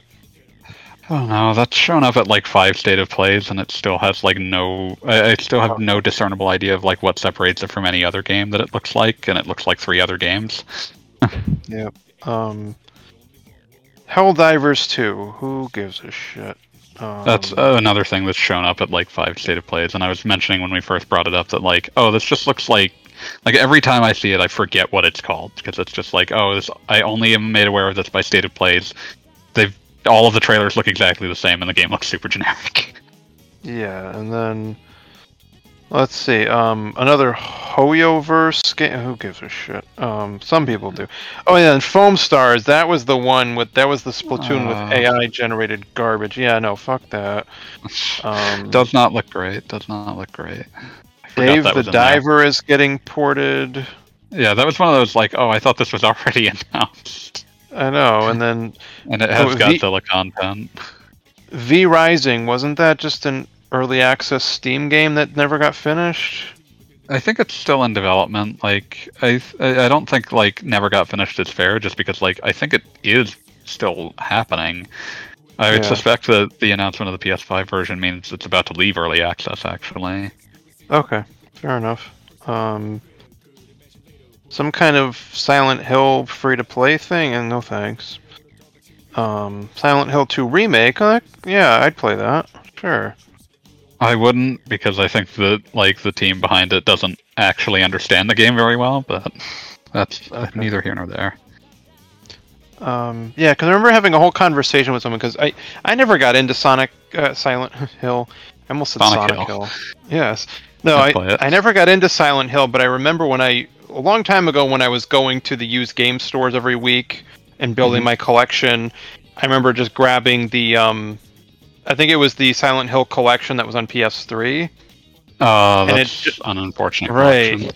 And it just so happens the woman working there was a massive Silent Hill fan, and she was pretty too. So I let her explain Silent Hill to me and had a great conversation with her. But she was explaining to me how in the remaster they took out the fog, which kind of breaks the game a little bit. You know, because you're not supposed to be able to see stuff or it hurts the atmosphere. So they had to put fog in the game because of graphical limitations on PS2. But they took it out in the PS3 remaster, and it was like, oh. That's half right? We'll go with half right. I don't know. But then she was telling me about how there's like puzzles where you have to know things from Shakespeare, and I'm like, oh, so it requires extrinsic knowledge, and she was like, sure, yeah. I don't know. Yeah, I tried to wow her with my advanced vocabulary. Nerd. What I was gonna say was, yeah, like just to clarify some shit about that. Silent Hill 2 has a lot of fog in it, but not per se for technical reasons. Generating fog on the PS2 in the way that Silent Hill 2 does it is very cheap, computationally speaking. Okay. And basically no one has ever been able to crack exactly how much fog should be presented in other versions. Like the Xbox version of Silent Hill 2 came out 2 months later and has different amounts of fog. Not none fog, but different amounts. And it's just generally just been a problem, not helped by the fact that part of the problem that they had with the HD collection and why they were having to just essentially make some educated guesses was because the version that they had, they did not have the source code of the final game. Okay, I think I recall that now. Okay. Yeah, Konami was very bad with source control, so they just had to use the latest version of the source code that Konami happened to have on hand. But speaking of remake, DMC3 Special Edition OG DMC4 got delisted from Steam. Yeah, that was weird. I presume that like my hope would be that they intend to start releasing the Switch version of DMC3 Special Edition on other platforms, because that version is mechanically different and improved in the sense that like you can play it as it was originally released, or you can play it in freestyle mode where it functions more like DMC 4 or 5, where you can just have Dante hot swap between weapons and moves and like styles at will, and so like that version should be the version that everyone can play, because you can play it as it was originally released, or you can play it in freestyle mode. But currently that version's only on Switch. My hope is that this presages that they're going to be replacing the PC version with the better version. But I mean, maybe that's just me being optimistic. Judas from the BioShock creators. Yeah, we talked about that earlier, and it's like You did? Ken Levine announced that Ken Levine announced that production company being put into place a full 10 years ago, and and somehow in the intervening 10 years they finally arrived at, we'll just make BioShock again. Which yeah. And then a Metro VR game, like, I don't care. I think the Metro games really take the cake for mediocre games that, you know, maybe are still worth playing. Like, the first one had some jump scares, but it's like, I tried to play Metro Exodus several times, and I'm just like, okay, like, I get to the point where the train is stopped, and I gotta go into the village, and I'm trying to explore, and I don't know what the fuck I'm supposed to do, and I have, like, no ammo, and I keep getting attacked by dangerous radioactive wildlife, and it's like, this is too much of, like, a survival game for me, you know? Like, those games I would prefer to play on the lower difficulties where you just have enough ammo to actually kill everything. But yeah, so a Metro VR game does nothing for me, and I still don't want to. Also, you don't want to buy a $550 pair of VR goggles that only work on the PS5. And funny thing is that this Kotaku article that's talking about all these announcements has an ad for Vision Pro. Like, well, I'm not. It's like, if I'm not buying a PSVR, right? If I'm not going to buy a PSVR 2 headset, I'm sure as hell ain't going to buy Apple's overpriced garbage. I'm going to like $5,000. $3,500. Yes. So I'm gonna briefly cut into this to like comment on some of the hold weird. on. Sorry. Until Dawn getting ported to PS5 and PC. That's actually kind of exciting. Coming out. It was already on PS4. You could already play it. I know, but but if it's got better graphics and stuff, it already looks fine. It was a pretty good looking PS4 game. But if it fine. Actually, what's cool about that game though is if you do play it on PS5, it's actually 60 frames per second. So maybe this port is not necessary. It already got patched. Until Dawn is basically like an interactive slasher movie. That sounds fucking boring.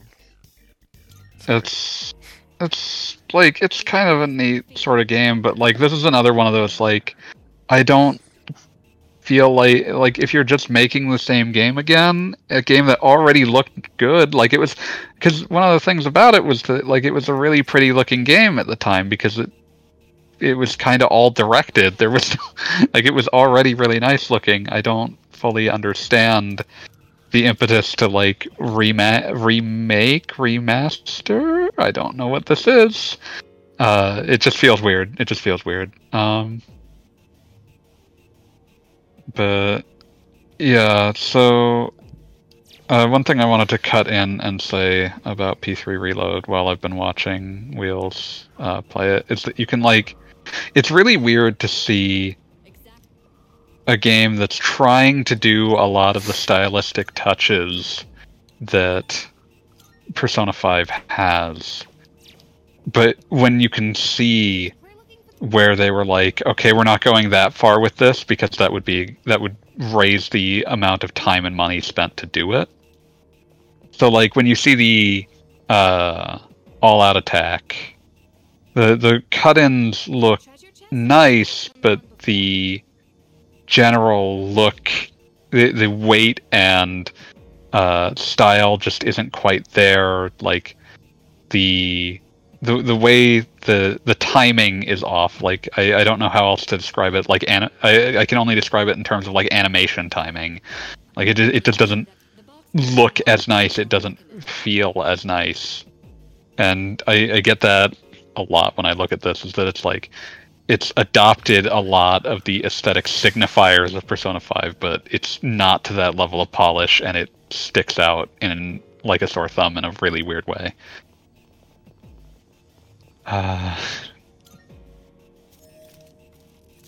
Okay, and to hit something on the big list so that we don't miss out on that.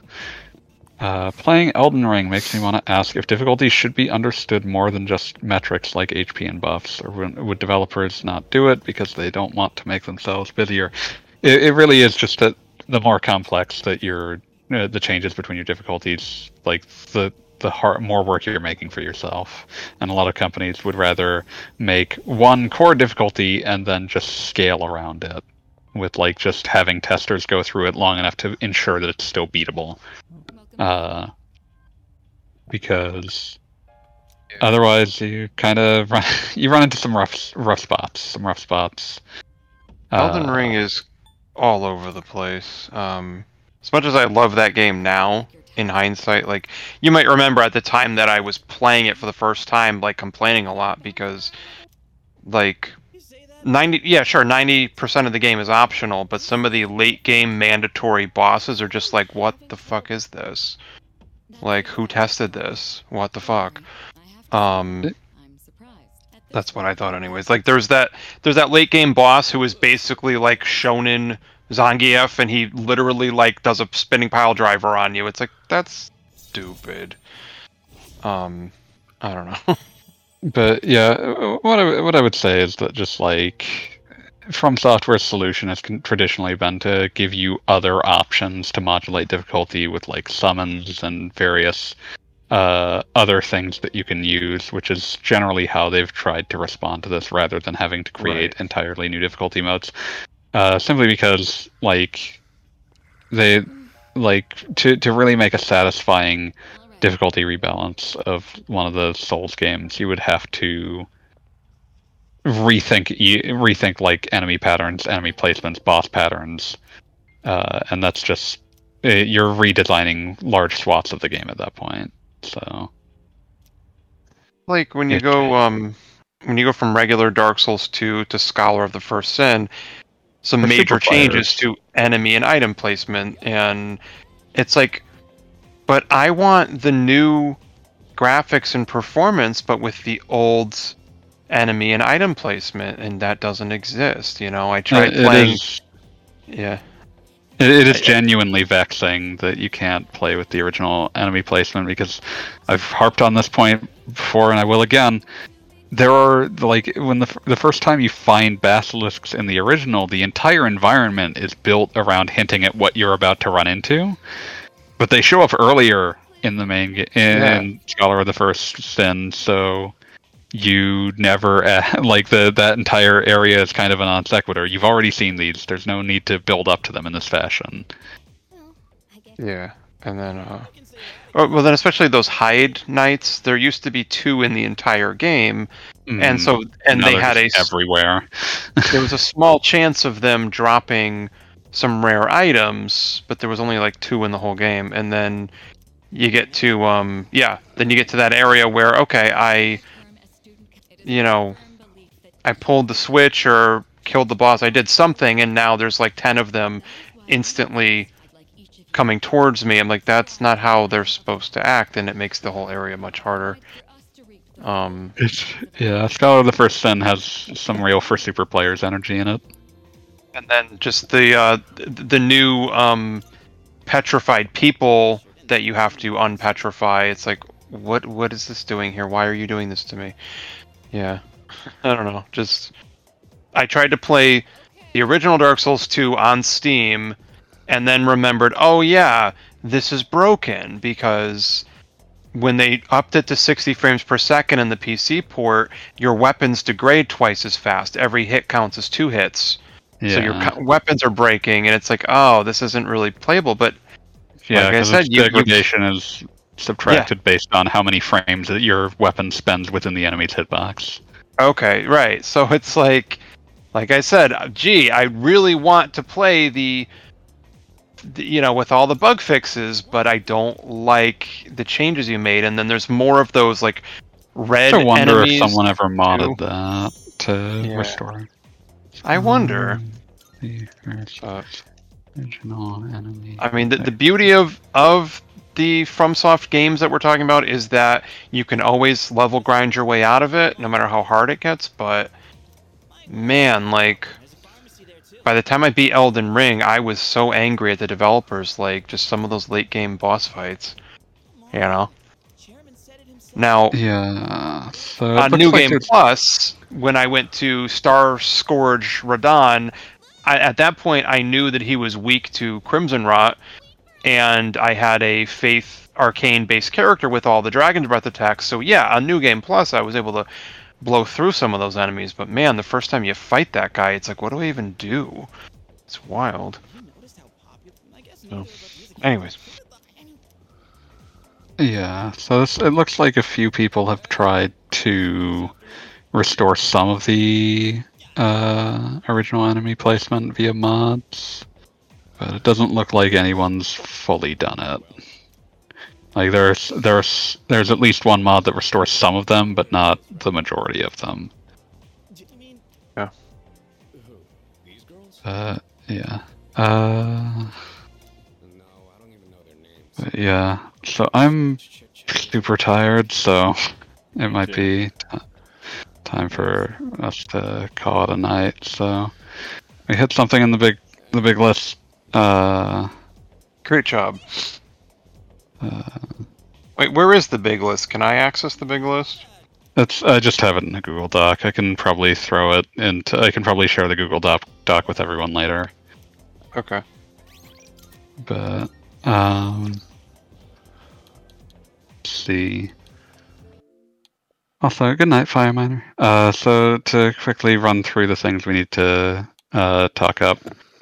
Since Gaijin is not here, please, we would request that you take a look at Princesses of the Pizza Parlor, available through Amazon via Kindle Unlimited, or Dead Tree format as a print on demand. It is always quite cheap to get hold of, and it's good to support your friendly neighborhood podcaster / author. You can find them by searching for Michael Yarimizu, Yarimizu.